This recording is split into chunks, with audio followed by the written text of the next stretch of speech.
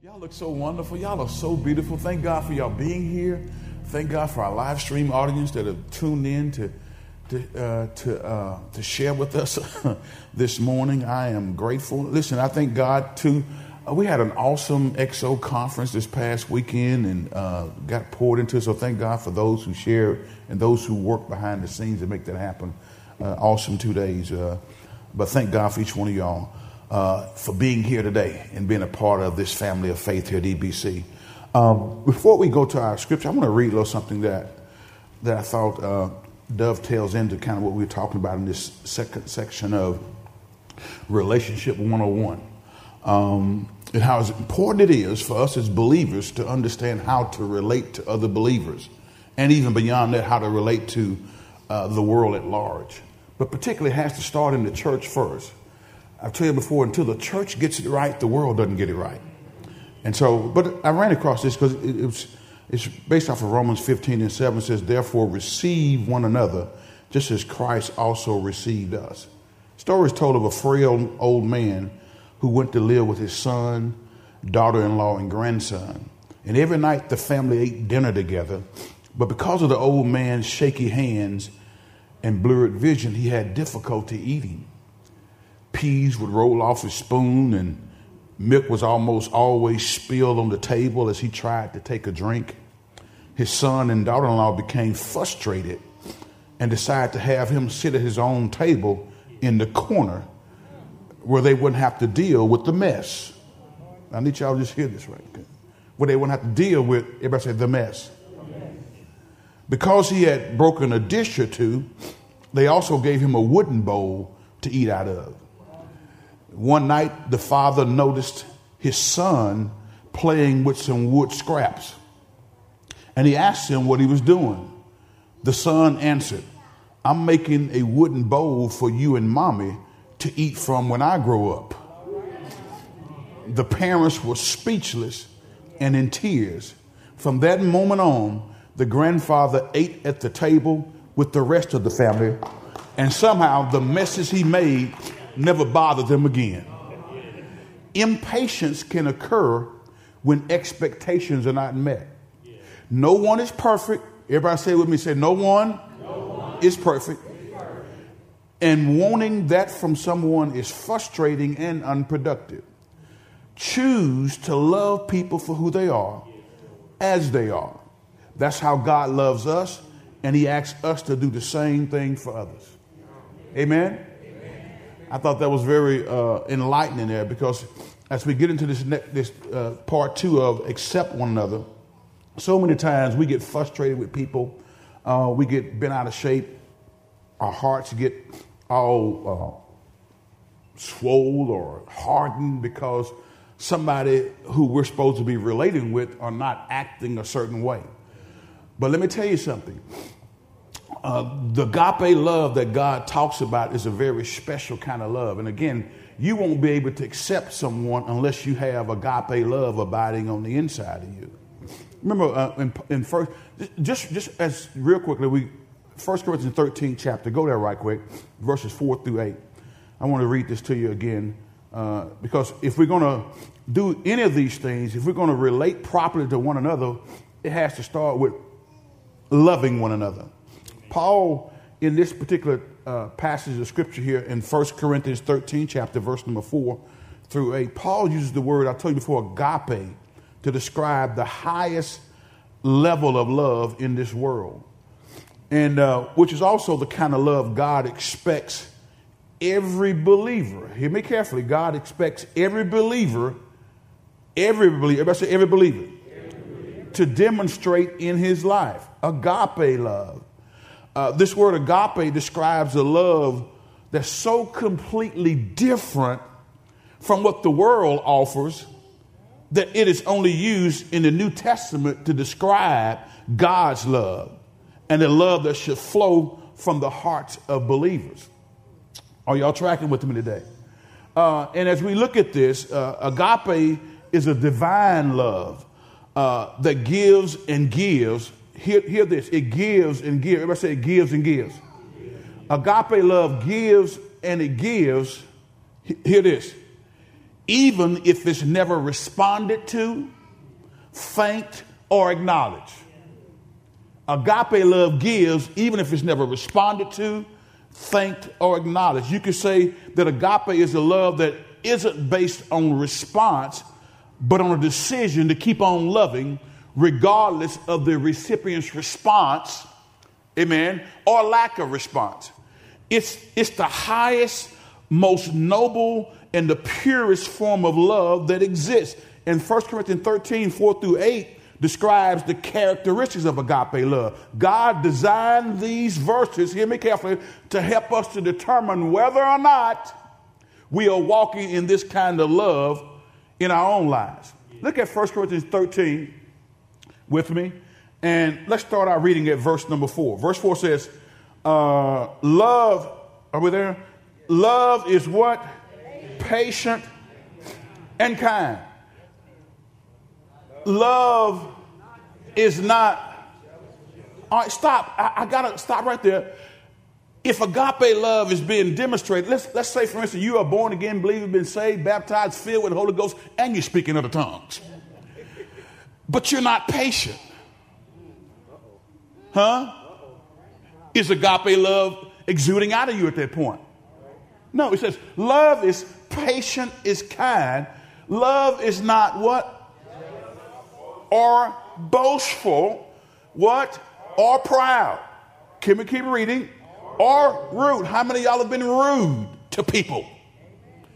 You born again believer, member of Elizabeth Baptist Church in Benton, Louisiana? He says, it does not demand its own way. How many of y'all got to have it your way? If it ain't your way, you going out of the way, out the door. It does not demand its own way. It is not irritable. How many of y'all are some irritated folks? Saved, but irritated. You're not exemplified agape love. I mean, listen, the joy that we have, that song you say, the joy I have, this world didn't give it and the world can't take it away. So why are you letting people take your joy away? It says it does not demand its own way. It's not irritable. And it keeps no record of being wrong. How many of y'all got your little black book? Maybe not a physical black book, but mentally you got a little black book up in your mind. Says, I remember that what you did. I remember that what you did. And I ain't going to forget that. I got my eye on you because you did this last year. You did this 10 years ago. Some of y'all hold this stuff from 25 years ago. And it's caused your heart to be hardened. And it can easily happen. So don't look at me somebody, well, brother preacher, you know, we Christians. Listen, if you're not careful, you're not on guard, it can happen. But he just gives us this to show us if we really are operating in agape love or not. It says it does not demand its own way. It's not irritable, and it keeps no record of being wrong. It does not rejoice about injustice, but rejoices whenever the truth, what? Wins out. 7 and 8 says what? Love never gives up, never loses faith, is always hopeful, and endures through. I need us to read this once more and again. It says what? Love, agape love never gives up. In other words, you don't give up on people. You don't throw them away. They may not be where you want them to be. They may not have accepted Christ Jesus, but you still, amen, don't give up on people. Love never gives up, never loses faith. It's always hopeful and endures through every circumstance. Verse number 8, and we're going to move on. It says what? Prophecy and speaking in unknown languages and special knowledge will become useless. But love will do what? It will last forever. Amen. Paul wrote chapter 13 to show his readers the most excellent way to be one in the church, to be together in the work for the sake of the gospel. Everybody say, for the sake of the gospel. The unity of the believers is for the sake of the gospel. We are to manifest and model authentic love for one another in and through the local church beyond ethnicity or class distinctions. In other words, loving one another beyond the superficial divisions of this world is the most powerful way to express, hear me carefully, to express the reality, the presence, and blessing of God's love before a lost and dying world. Beyond ethnicity, beyond class distinction. I had a brother came to me this past week, and he wanted to ask me about something that I said on last Sunday. He says, Pastor, when you said that, I kind of felt the air go out of the room, and he gave me permission to share this. But he wanted the question. He says, when you said it kind of hit a little different. You know, I said, if we're going to do ministry at the level that God has called us to do it, we can't all be on Social Security. Y'all remember me saying that? Now, when I said that, here's what I was trying to articulate. What I'm articulating is it does take money to do ministry. And if everybody's on fixed income, it's going to limit us in our ability to do the things that God wants us to do. There was no way, in no way slighting those who all they have is Social Security. Thank God for Social Security, and thank God for those who are receiving it. All right, but what I'm saying is, but I went on and further to say that we don't make distinctions in people when it comes to income levels and titles. Y'all remember me saying that? I don't care how much money you make. I don't care what title you have out there. It makes no difference. When we come inside these doors, we are all the same. Amen? Amen? But I want to clarify that because sometimes somebody will take that one snippet out of the total of my teaching and start saying, well, was he being arrogant? No, I was not. What I was just trying to articulate is it takes money to do ministry, and God is going to have people from all walks of life in the church. And Jesus ministered to everybody. Do y'all remember the widow with the one mite? Come on now, can I talk Bible to you? The widow with the one mite, amen. The Bible says this, and I don't have time to go through the scripture, but the Bible says Jesus sat over against the treasury. If you think he's not concerned about your giving, he's watching how they gave. Yeah. He sat over against the treasury and observed how they put money in. And as they walked around, will y'all allow me to use my spiritual imagination? And the Bible don't say this, but I'm going to use dollology right now. I can imagine some walked around like this here. Yes, I'm getting ready to put in my $50,000 check that I've earned from my investments that I had the past year. You know, I'm putting in $50,000. And there were people in the corner going, oh, wow, what an awesome gift. And there were some other who walked around that may have gave $1,000, and they held their gifts up. Y'all remember we used to march when we gave?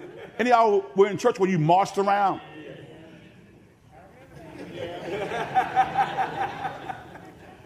And people would stroll and put their money in the basket up there. If that's not your upbringing, just trust me, we used to do it too, right? Yeah.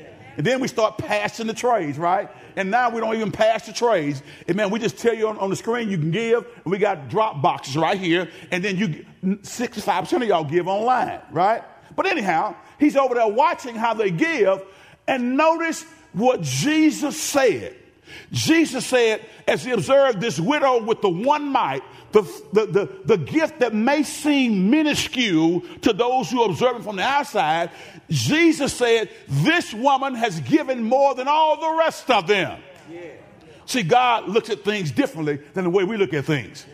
And I'm going to look at it the way Jesus looked at it. Amen. The widow with the one mite is an illustration of when you give your all, when you give your very best, it is acceptable unto God. But if you gave 50,000 when you should have gave 200,000, God ain't played with the 50,000. Did y'all catch my drift? All right. So, but here's what we had a great conversation. And here's what I told. I said, brother, man, I thank you. But that's what I've been teaching. And that's what I've been preaching. If there is something that I say that you don't understand, let's go to the book. Let me explain what I was talking about rather than getting mad and leaving without even any explanation. So, but we do have to have, and it's in the word of God, people of different income levels coming together. But your income level don't make you special. Can I get a witness? How much you have or how little you have. We're going to all do our part. If you do your part, if you tithe off of what you get, and then I tithe off of what I get, then the body will be whole. Amen. There'll be no lack in the Lord's house. And that's the way we've done ministry for 35 years. And God has supplied all of our needs according to his riches and glory by Christ Jesus. But that's what mature believers do. They don't get mad and leave. They come and ask questions. Come, let us reason together. Amen? Can I get a witness? Now, I need y'all to go back with me to the book of Romans. Amen? Romans. Go with me to chapter 1, verse number 16. The second deal we talked about was accept one another. We have to accept one another. But you can't really accept someone until you learn how to love.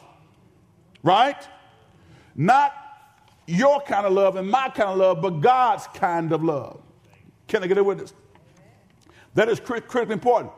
Jesus, amen, we discovered as he reached out, as he told us the story with the Good Samaritan, as he told us about his encounter, the scripture records his encounter with the Samaritan woman at the well, it was clear that Jesus was signaling and modeling a prophetic mystery that had been hidden in the Old Testament but will be revealed in the New Testament. And the mystery that was hidden in the Old Testament and revealed in the New Testament was the fact that the blood of Jesus brings Jew and Gentile together into one body. They didn't fully understand that under Old Covenant. But when Jesus came, he began to model that. He began to show that. He gave the parable of the Good Samaritan, which would have just blown those folks away because Jews and Samaritans hated one another. But it was the Samaritan who helped the Jew. Amen. And that was beyond what was traditional. That was beyond what was, quote, comfortable. I'm so tired of folks trying to be comfortable. If you're going to run with Jesus, there's going to be some time you're not going to be comfortable. And that's the problem with the church. We want to be comfortable. We don't want to touch those who maybe they're not quite where they need to be. We don't want to interface with that person who may still got some stuff in them that we don't like. But God has called us to go to them. Romans 1, y'all with me today? Amen. Verse number 16. Can we read together? Ready? Let's read. For I am not ashamed. It is the power of God at work, saving everyone who believes. The Jew first, and also the Gentile. It is the power of God at work, saving how many? Everyone who believes. The Jew first, and also the Gentile. Now, let's go to the 12th chapter of Romans, and we're going to start reading at verse number 9. Romans 12, verse number 9. And here's what we left out in your outline: some practical ways believers can build bridges and accept one another. I got on my Bridging the Gap t-shirt today. I didn't have an NFL jersey to wear today. Mararia went to Academy Sports, and she says, baby, I got some Saints jerseys here. I said, okay, I'm not really a Saints fan. I just watch football. I don't have a favorite team. When I was growing up, I used to have the Minnesota Vikings were my favorite team, but they went to 4 Super Bowls and lost all of them. And when I was a young boy, the older guys, Richard Ross and those guys used to tease me. Man, I was almost about to cry because I was pulling for those Minnesota Vikings, and they would always lose in the Super Bowl. They would do well during the regular season, playing lights out. And Jeff, when they got to the Super Bowl, it's like they choked up. And they would just tease me mercilessly about the Minnesota Vikings losing in the Super Bowl, okay? So I don't really have a favorite team. I don't know if it goes back. Maybe I need to go to counseling about that. Maybe that's why I don't have a favorite team. I just watch the sport. Are y'all with me today? But Bridging the Gap, I don't know how I got off on that. How did I get off on that? My shirt, Bridging the Gap. Okay. Accountability. Oh, yes. Thank you. Sometimes I lose my train of thought. Academy Sports. Mararia went there and saw some Saints jersey, and she said, okay, it's got Jameis Winston. I said, Jameis didn't even play in New Orleans, baby. I know he was on the team, but I don't want a Jameis Winston jersey. And she said Chris Olave's jersey. I said, okay, yeah. But then she told me how much they cost. I think you told me $100 and what? $130? I said, nah. I mean, I know we told people to wear a jersey, but I'm not going to pay $130, amen, for that jersey, because I probably want to wear it once or twice. Listen, I'm not knocking if you paid for it, because NFL merchandise, official merchandise, costs money. And stop judging people for what they purchase. Just because I wouldn't buy it don't mean that you would have bought it. Right? And stop judging people for what kind of car they do. Man, that don't make sense, paying that much money for that car. If you had the money to pay for it, you probably would buy it. So I don't judge people for what they buy because it's just material things. Just don't let the stuff that you buy have you. Can I get a witness? If I were a billionaire, I would probably buy a whole lot of stuff that I don't buy now. Amen. I think I'll make a nice billionaire. Do y'all think so?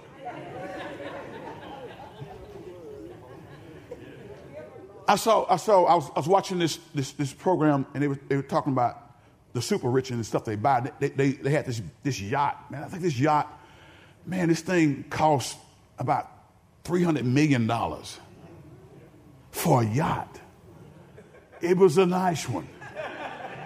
It wasn't your run-of-the-mill yacht. It was super nice. $300 million. And in my little mind, in my way of thinking right now, I'm like, ain't no way in Hades I would pay that much for a doggone boat.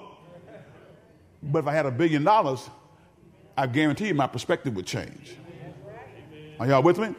All right. So don't judge people based off of what they buy and where they live. It ain't the stuff. Amen. You want to make sure that people's hearts are right. Can I get a witness? All right. So now watch. So practical ways we believers can build bridges and accept one another. One of the things that we have taken as our mantra is bridging the gap. So this shirt has the cross there. It's a bridge, but it's like a cross, and it's to bridge the gap. We believe that it is God's mandate for this church, as it is every church. It is intricately woven with the gospel message. It is all throughout. You cannot get rid of the fact that the mystery of godliness was that the gospel was to Jesus' death, burial, resurrection was done in part to bring the ethnic groups together. And to show that unity, amen, to the world will give them the confidence to know and to understand that God, amen, is with the church when they can see it. Not just talking about it, as I told you on last week, not just when we get to heaven, we all get to heaven where the day of rejoicing is going to be. We should be rejoicing right now. It will be a day of rejoicing when we all see Jesus, we'll sing and shout the victory. I'm going to shout the victory right now because I know what Jesus has done for me. I know how he saved me. I know how he delivered me. I know how he's restored me. And I know how he's using me to share his message. I'm going to rejoice right now. What an awesome picture if the world saw the church rejoicing, loving each other, amen, accepting one another, doing life together, serving together, amen, showing the world what it looks like, amen, for agape love to permeate through the hearts of mankind. So Romans 12 chapter, I got to move. Some practical ways believers can build bridges and accept one another. Listen to what Paul says. Now remember, I told you on last week, when Paul wrote the book of Romans, he writes this, and as the church has become more decidedly diverse, there were some cultural nuances and some issues that they were having as Jew and Gentile came together into this new institution called the Church of the Lord Jesus Christ. So Paul writes to encourage them how to accept one another. Because people will cut you off for some of the darndest things. People will not want to fellowship with you and not want to be around you because maybe you don't wear a dress to church. Okay? I love my Pentecostal brothers and sisters, and that's their conviction. They're going to wear those long skirts, and that's cool. Listen, if that's your conviction, do that, but don't judge someone who does wear pants.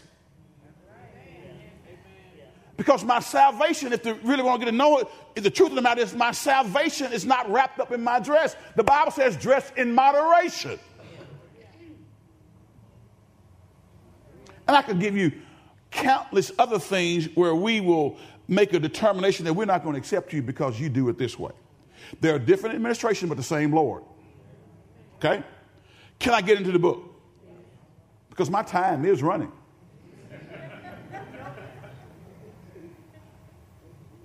And I understand some of y'all were running this morning when the hail started hitting the roof of this building. And it sounded real loud. But thank God that it moved on through. Now watch this. Watch this. Romans 12, So he's writing, say, listen, you guys got to get this thing together because you got to display this unity so that the world can see, amen, the power of agape love operating in your lives. Verse number 9. Y'all heard this before. Let's read together. Y'all ready? Romans 12 says what? Don't just pretend to love others. So I want to ask you a question. You don't have to, don't answer that out loud. But how many of y'all have pretended like you loved somebody, but you really had something in your heart against them?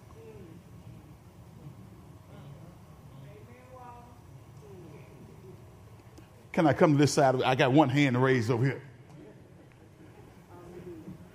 How many of you all have pretended like everything was okay when it really wasn't okay? How many of you had some unmet expectations that you never articulated, and when that expectation was not met by your spouse, your child, your friend, your coworker, you never articulated, but when that expectation was not met, then now you had aught in your heart toward that person, but you never said anything about it. You just backed up. You got in your corner. You said, I'm going to stay in my safe place. I'm going to get behind. I'm going to build this wall because I've been hurt before, and I swore when I was hurt the last time, I would not let another believer hurt me again. So I build my wall. I build my wall. I build my wall. There's a video. I'll show it next week. I've shown it to you before, but it's several years ago, but I want y'all to see it again. And in that video, it talks about how people who made significant impact in this world, including Dr. King and, from King, Obama, Reagan, Bill Gates, all along, they did some things that people thought couldn't be done. Amen. If you go back in history and see, it's easy for us to look back and say, man, what a powerful message of peace and driving out evil with love. I want to know how many of y'all go around, or how many of y'all in your everyday way of thinking would have taken the strategy of, I'm gonna drive out evil. I'm gonna drive out hate with love. Most folks want to render evil for evil. Most people want to get revenge. And the Bible says vengeance belongs to the Lord. Anytime you try to get revenge on somebody, you are outside of the will of God. Y'all ought to clap on that one. Because some of our politicians are talking about getting revenge. It ain't about revenge. It's about doing what's right. And vengeance belongs to the Lord and not anybody else. Okay, y'all still with me? But how many of you have had to be honest with yourself and say, you know what, Pastor, I was pretending like everything was all right, but it wasn't all right. I had something in my heart toward the person because they didn't meet my expectations. Never mind that I never articulated and they agreed upon the expectation, but I expected them to do this. And they didn't do it. And so now I'm in my corner. I'm being guarded. But those people did some extraordinary things. Dr. King's legacy lives on. And Dr. King was not a perfect man, but see, God don't ever use perfect people. Have you ever thought about that? We sit back and we look at people who are in public view and from preachers to ushers to deacons to teachers, and we expect perfection from those who are up in public. Listen, perfection will not be garnered by anybody until they get to see Jesus face to face. But the doors that were open and the mere fact that we're sitting here today in this church like we're sitting here today in this church would not have happened had not Dr. King did what he did.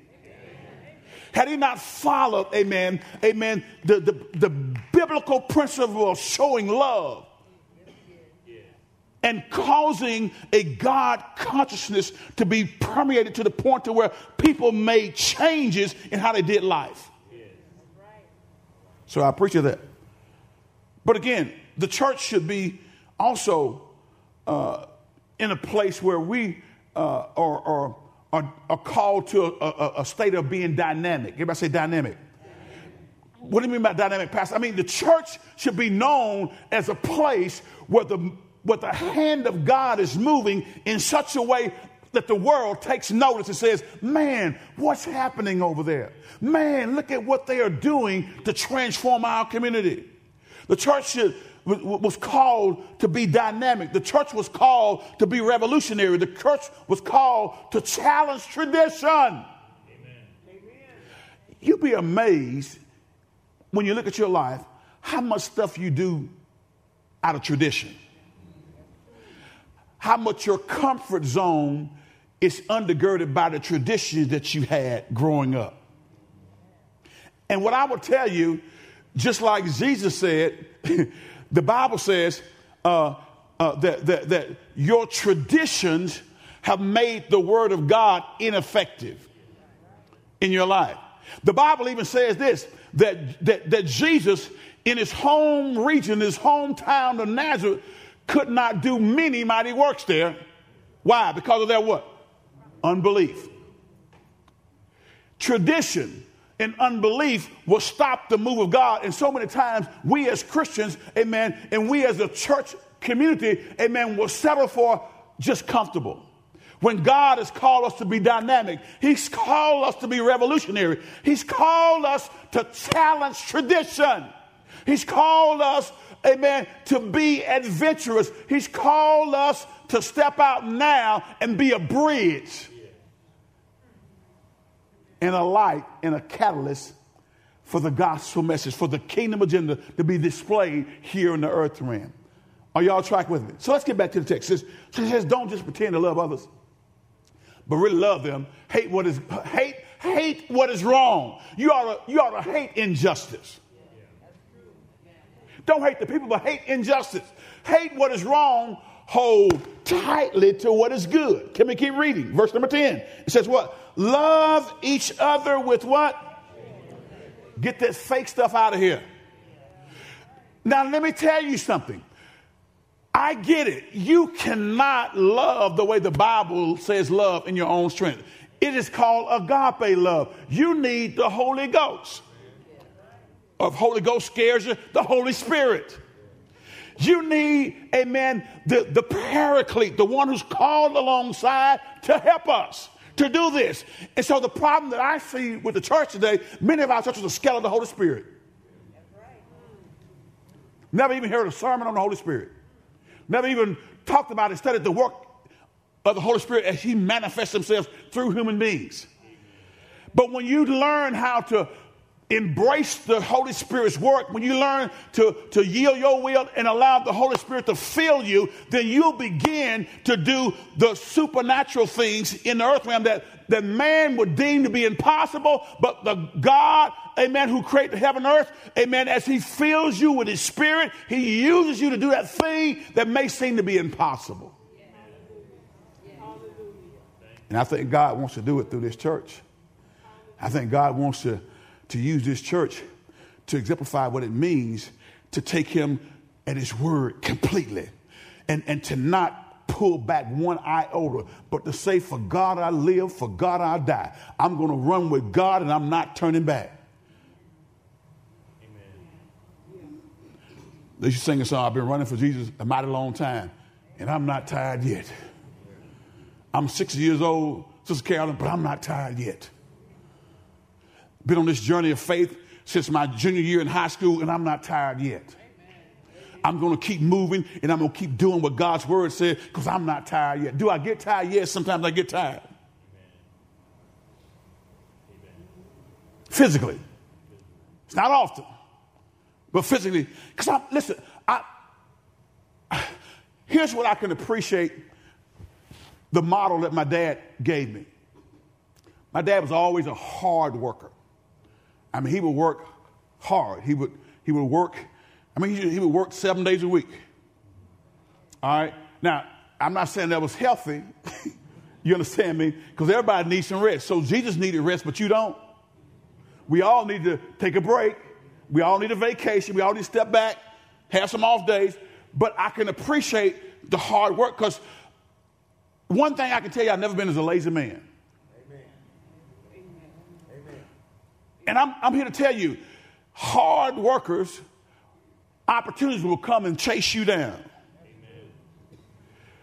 when you have skill sets and you're willing to work hard and you're willing to treat people right, if you're willing to show godly interaction with people, you'll find that you will be compensated for that. Because I'm here to tell you, I talk to business owners all the time, and they are lamenting the fact that they can't find workers who will work. They can't find folks who will show up. Some will go as far as to get interviewed, maybe even take the drug test, and won't even show up on Monday morning. I don't understand that. Y'all got to help me. I don't see how you make it. I don't see how you, because the Bible says a man don't work, he shouldn't. So why we think we can just chill out and hang out and eat? Oh, you want to eat off me though? Hello?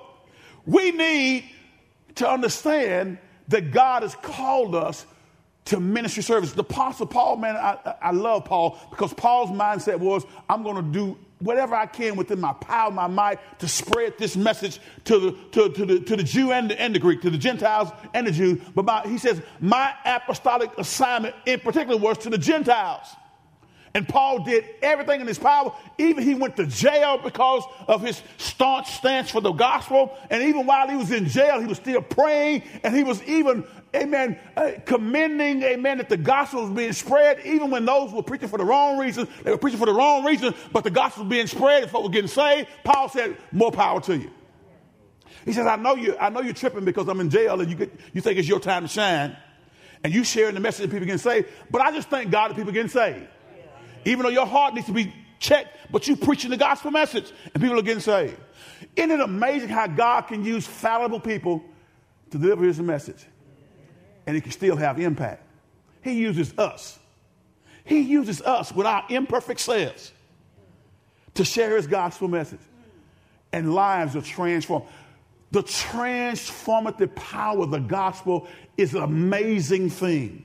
That's why we should never give up on people, because the power of the gospel is available to transform their lives. We got to believe in it to the point where we continue to speak it and share it to those who don't know Christ.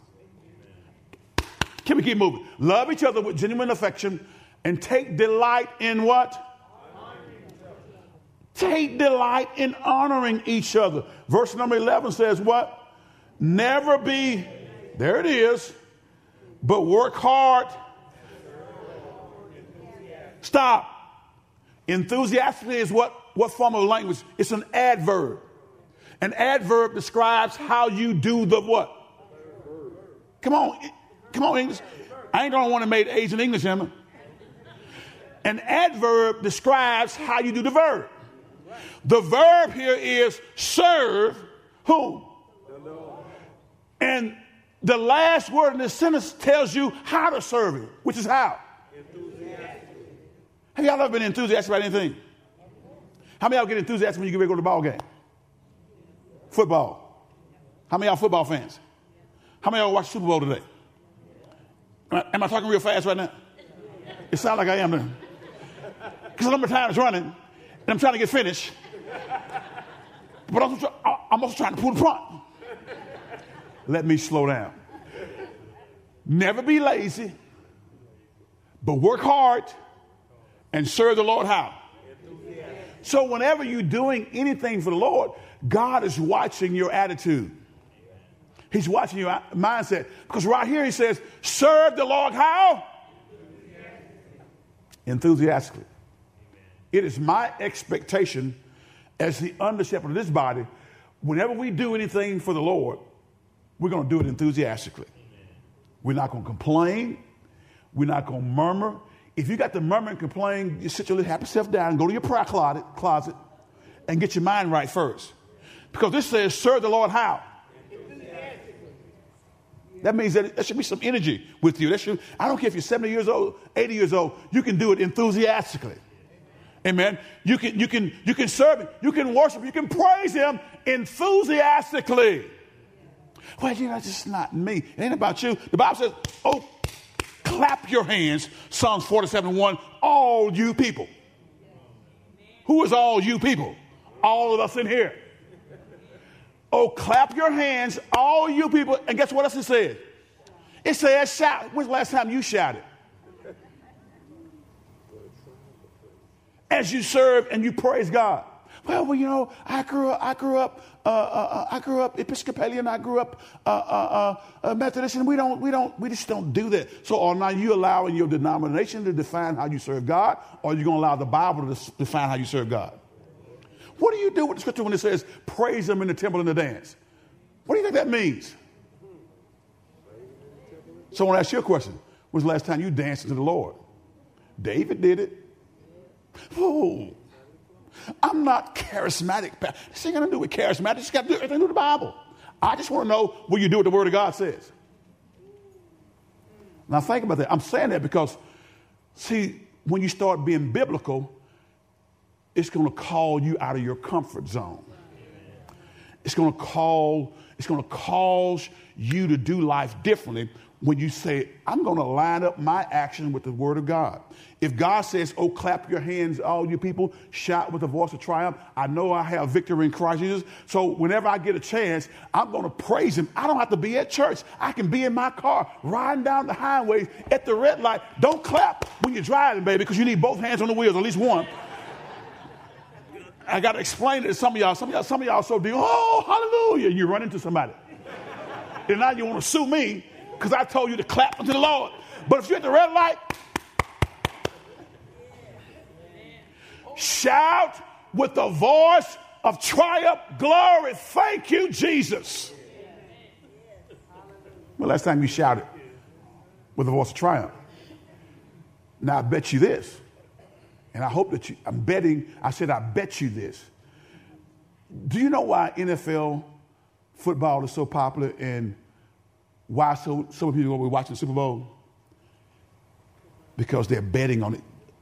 How many of y'all remember the days when the NFL shunned Las Vegas? They wouldn't even put a team there because they didn't want gambling to be a part of the game, because they wanted to protect the purity of the game, because if somebody got to somebody and the guy was getting ready to go in for the touchdown and mess up the spread, he may decide to fall down like he got a knee injury or something.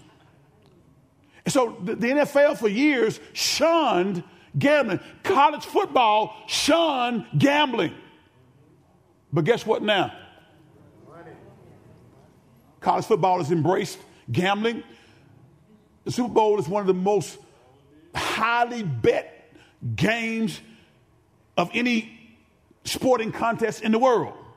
And so people are watching. You think, well, they watching, man, the game is a blowout. It's the fourth quarter. I'm gonna just turn my TV off. Not if you got $1,000 on it. On the point spread. Now, listen, I do not advocate gambling. That's poor stewardship. Christians, look at me. That is poor stewardship. You don't have to bet on something. Bet on Jesus. He says, I will supply, the Bible says, all your needs according to His riches and glory, what? By Christ Jesus. But that's why some people watch it, because you can bet on the coin toss. You can bet on what the score is going to be at the end of the first quarter. You can bet on who's going to be the MVP. You can bet on a multiplicity of things. And that's why it's popular. Some folks don't necessarily care about the game. They care about the point spread and other stuff. But I don't want you Christians to be wasting the money that the Lord has blessed you with gambling. Because gambling can tear a family apart. Are y'all with me? And I said that from the pulpit. And I'll continue to say that because I know I'm right about it. So never be lazy, but work hard and serve the Lord how enthusiastically. I got carried away with that, didn't I? Now watch this. Next verse. Let's go. Rejoice in our confident hope. Be patient in trouble. And God, we got to keep on praying. Next verse. Let's go. When God's people are in need, be ready to help them. Always be eager to do what? When God's people are in need, be ready to do what? Quit praying for them. Be filled in Jesus' name. Speaking in tongue over them. But you ain't giving no food. Bible says they don't do them any good. Feed them. Feed them when they're in need. And try to help them if they find out what the problem is. Because I'm always for long-term solutions. I want to know what the problem is. So how do we get here? Well, I don't want to talk about that. No, we got to talk about that. Because if we don't talk about that, you'll be here next month asking for more. And I want to help you to fish. I don't want to just give you a fish. I want to teach you how to fish. I want to teach you how to have enough. Amen? So I got to know your story. Yes, if you went and gambled the rent money, now you come into the church for your rent money, we got a problem. Now, I may help you the first time, but we got to solve the issue. Quit going to the boat and throwing your money away. Some of y'all are like, well, it doesn't matter, I just give it and the Lord. No, Lord hold you responsible for being a good steward over his money. Just give it. It don't matter it does matter what they do with it. Because what you end up doing, you end up enabling the habit. Some of y'all are enable, amen, your brother's poor stewardship because your brother keeps borrowing money from you and never repay you. Well, I don't ask him, it ain't none of my, it is your business. It ain't my business until you come ask me for my money or the Lord's money. Can I put it that way? Yeah. Is that fair enough? I will not ask you about your business until you bring me into it. When you bring me into it, I'm going to try to help you. I'm not going to try to spare your feet. I'm going to talk gently in love, but particularly as a former banker, I need to know some things about how you handle your money.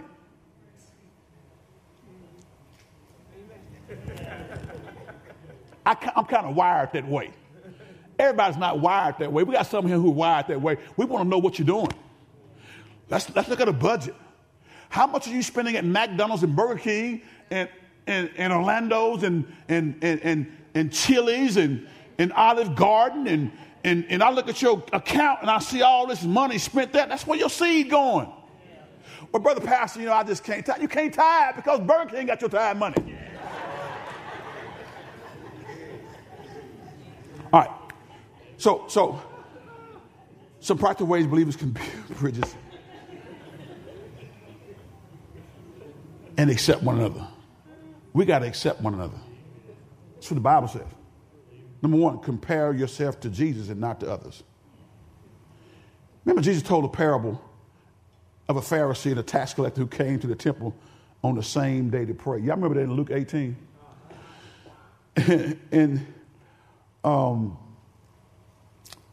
look at it right quick. Watch this. Watch the attitude of this guy. I pray we don't have nobody like that in here. I pray that we don't. We're going to pray that spirit out of you. And if we can't pray it out of you, we're going. I don't know what we're going to do. We got to do something with you though. Luke 18, verse number 9.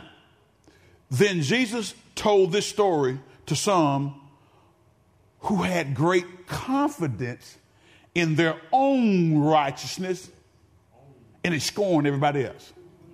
How many of y'all think you something? Now we ought to be proud of who we are in Christ Jesus, but how many? I pray that nobody thinks of themselves more highly than they ought to, as the Bible says. Next verse, let's go. 2 men went to the temple to pray. One was a Pharisee and the other was the despised tax collector. Not tax collectors, despised. I know people don't like to pay taxes, right? Right? Amen. But you do know that the government don't have any money unless they get it from us. I want to pay my fair share, but I don't want to pay more. I'd rather, amen, have more to sow into ministry, and we can do ministry because I know how we do ministry. I don't always know how the government do stuff. From what I've seen, a lot of times it's very inefficient. Amen. And not very well run, but that's just my opinion, okay? If you work for the government, I ain't talking about you. I am not talking about your department. I'm just saying, as I observe, sometimes the massiveness of, especially the federal and state government, can be inefficient, all right? So I'd rather give it myself, okay? But the Pharisee stood by himself and prayed this. Listen to this guy. I thank you, God, that I am not a sinner like everyone else. Isn't he full of himself? He says, for I don't cheat, I don't sin, and I don't commit adultery. I'm certain that not like that tax collector. Now watch these guys come to the temple to pray at the same time. Watch this. I fast twice a week and I give you 1/10 of my income. This dude was tithing, but his heart wasn't right. So you can give money and your heart's not right. God is more concerned about your heart than he is your money. I tell y'all before, listen, if you can't give right, keep it. Because God ain't going to bless you. You're not going to hear any other preacher tell you that, but I'm telling you, if your heart is not right and you don't know how to give right, then keep it. Because God is not after your money, he's after your heart. But the tax collector stood at a distance and dared not even lift up his eyes to heaven as he prayed. Instead, he beat his chest in sorrow, saying, "Oh God, be merciful to me, for I am a sinner." Next verse, let's go. I tell you, this sinner, not the Pharisee, return home justified before God. For those who exalt themselves will be what? Humble. And those who humble themselves will be what? God loves humility. So stop comparing yourself to others. Okay? If you're going to accept people, you got to stop comparing yourself to others. Stop doing that. Let people do what they do. Stop comparing. I don't even do that with churches. I tell you before, if God is blessing another church to grow, more power to them. If they're getting people saved and they're being discipled, why am I mad at them? Why I got to talk about them? Because they're growing. And maybe we're not growing as fast. That's crazy. We're on the same team. If you're preaching Jesus, compare yourself to Jesus and not to others. That'll save some of y'all a whole lot of heartache if you stop comparing yourself to other people. Number 2, stand for your convictions with a gentle spirit. We have conviction, but there is a sense of mean-spirited vitriol that is permeating this country right now. Amen. I don't have to agree with you, but I don't have to tear you down because I don't agree with you politically. That's the craziest thing. And for a believer to do that, you ought to be ashamed of yourself. We got to love right. Can I get with us? Stand for your convictions with a gentle spirit. Ephesians 4:15. Let's read that right quick. And I got to move because I'm going to finish this today. As you go home and watch the Super Bowl, you won't get a chance to talk about me. He did 3 parts instead of 2. I'm doing 2. Watch this. Ephesians 4, verse number 15. Is that where we're going? Ephesians 4:15 says this. Instead, we will speak. Now, you can't start with instead. Let's go back. Verse number 14. Let's go back to 14. Then, there's it again. We can't stop there. Go back to 13. This will continue until we all, what was this? Verse number 11. Let's go back to verse number 11. I can't start in the middle like that. That's not theologically correct. Verse number 11. Now, these are the gifts Christ gave to the church. The apostles, the prophets, the evangelists, and the pastors and teachers. It says what? Their responsibility is to do what?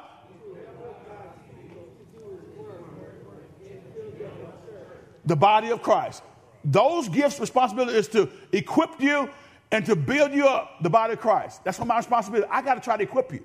That's why I preach so hard, because I'm trying to equip. I'm trying to give you. I don't want anybody to have an excuse for saying, I didn't know that the Bible taught that.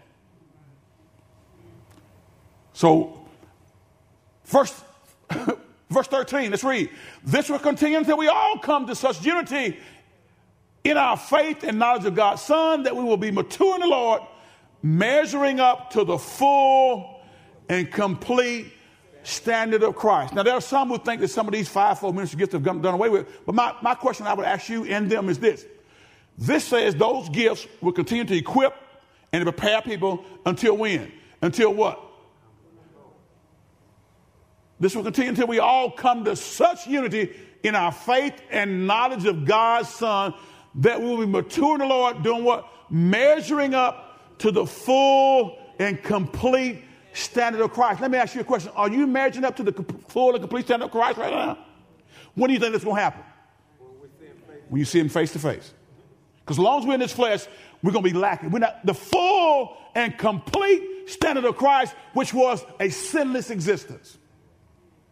So we need these gifts to help us get there.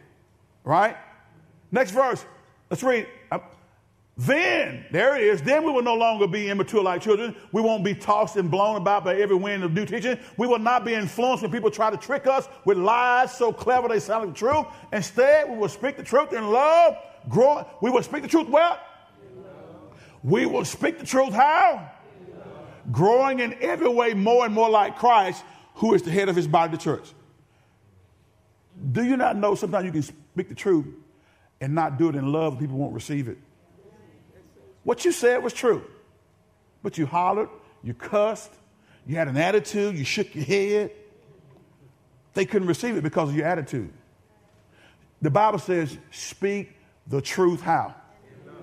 In love. So if we're going to accept one another, we got to stand for our convictions with a gentle spirit. We speak the truth in love. Paul called it speaking the truth in love. Number 3, reach out in friendship to the person whom you disagree. Amen.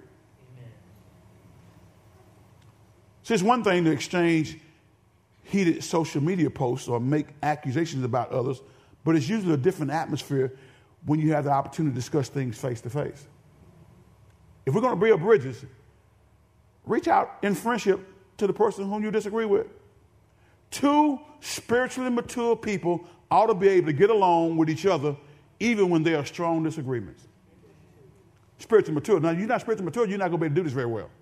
If you're not relying on the Holy Spirit, that agape love permeates on the inside, you can't do this very well. But if you're spiritually mature, you ought to be able to disagree without being disagreeable.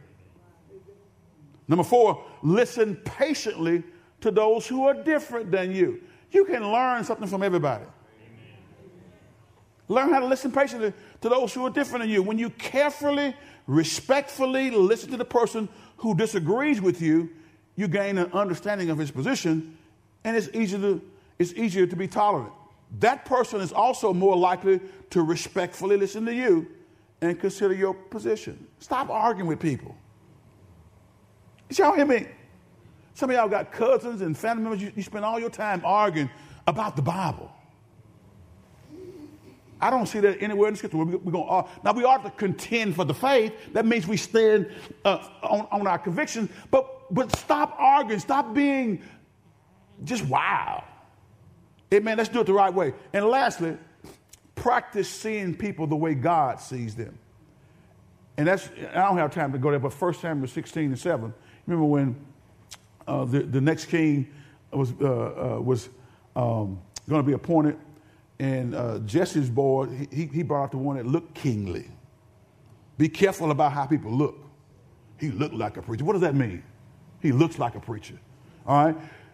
David didn't look the part, but he was the chosen one.